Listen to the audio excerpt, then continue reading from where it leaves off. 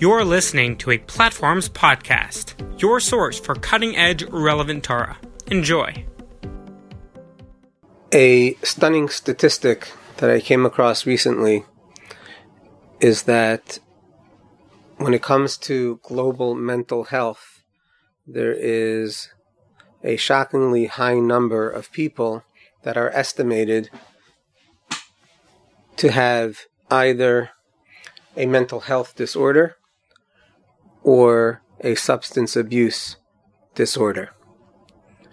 The number that's being quoted that I've seen is approximately 1 billion people. So that's roughly 13 to 15% of the global population. So I would like to discuss today the possible significance of that number, as well as what does the Torah say about the underpinnings of mental health disorders, as well as how does the Torah help us conceptually to address what seems to be an epidemic. One of the most important fundamentals of Jewish philosophic understanding is that there is a God that created the world. One of the tragic results of the pursuit of physics and the scientific world is that people tend now more than ever to only trust and pursue what their senses can experience and what they consider to be physically measurable. The reason that that is tragic is because in the pursuit of the physical experience and in the perspective that only what is measurable physically can be relied upon as either existing or being able to be understood, we lose a tremendous amount of the human experience and the human optimism. And what I mean by that is when people focus on the physical world that's external to them and don't internally process their feelings, their thoughts, their imaginations, their yearnings that are not only physical, there's a huge aspect of the human experience that is going unnoticed, unrecognized, and ultimately discarded. Karl Marx is famous for saying that religion is the opium of the masses. What I would like to do is argue the opposite today. How do we explain the statistic that approximately 970 million people are suffering from either mental disorder or substance abuse disorder?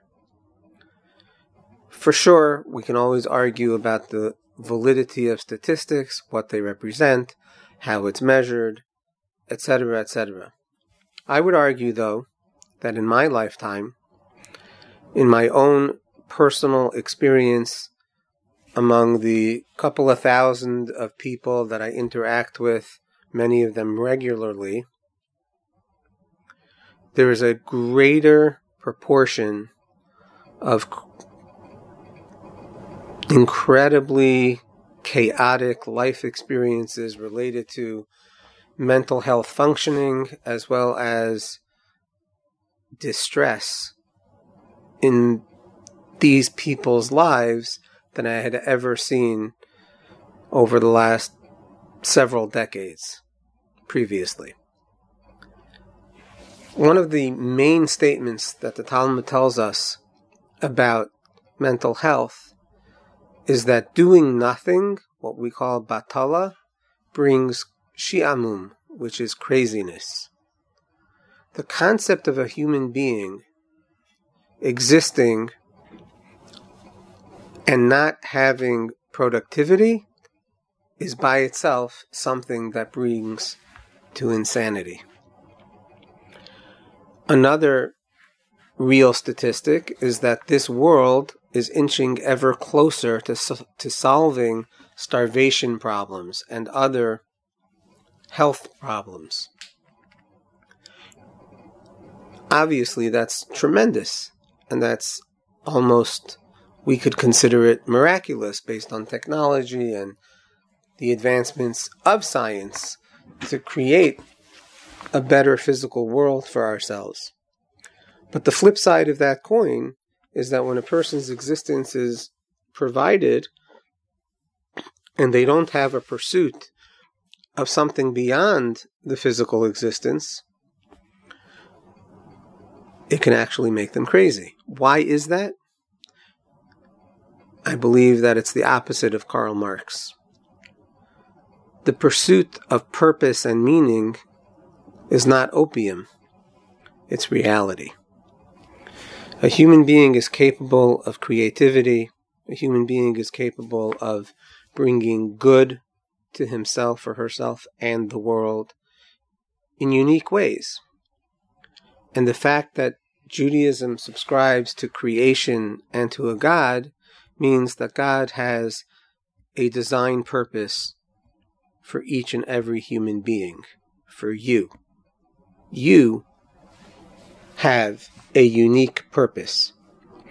And because of the way that the world is demanding that people validate or qualify what exists only by physics, human beings are not only shying away from meaning and purpose and God, they are actually discarding it and saying that it is not relevant or not true.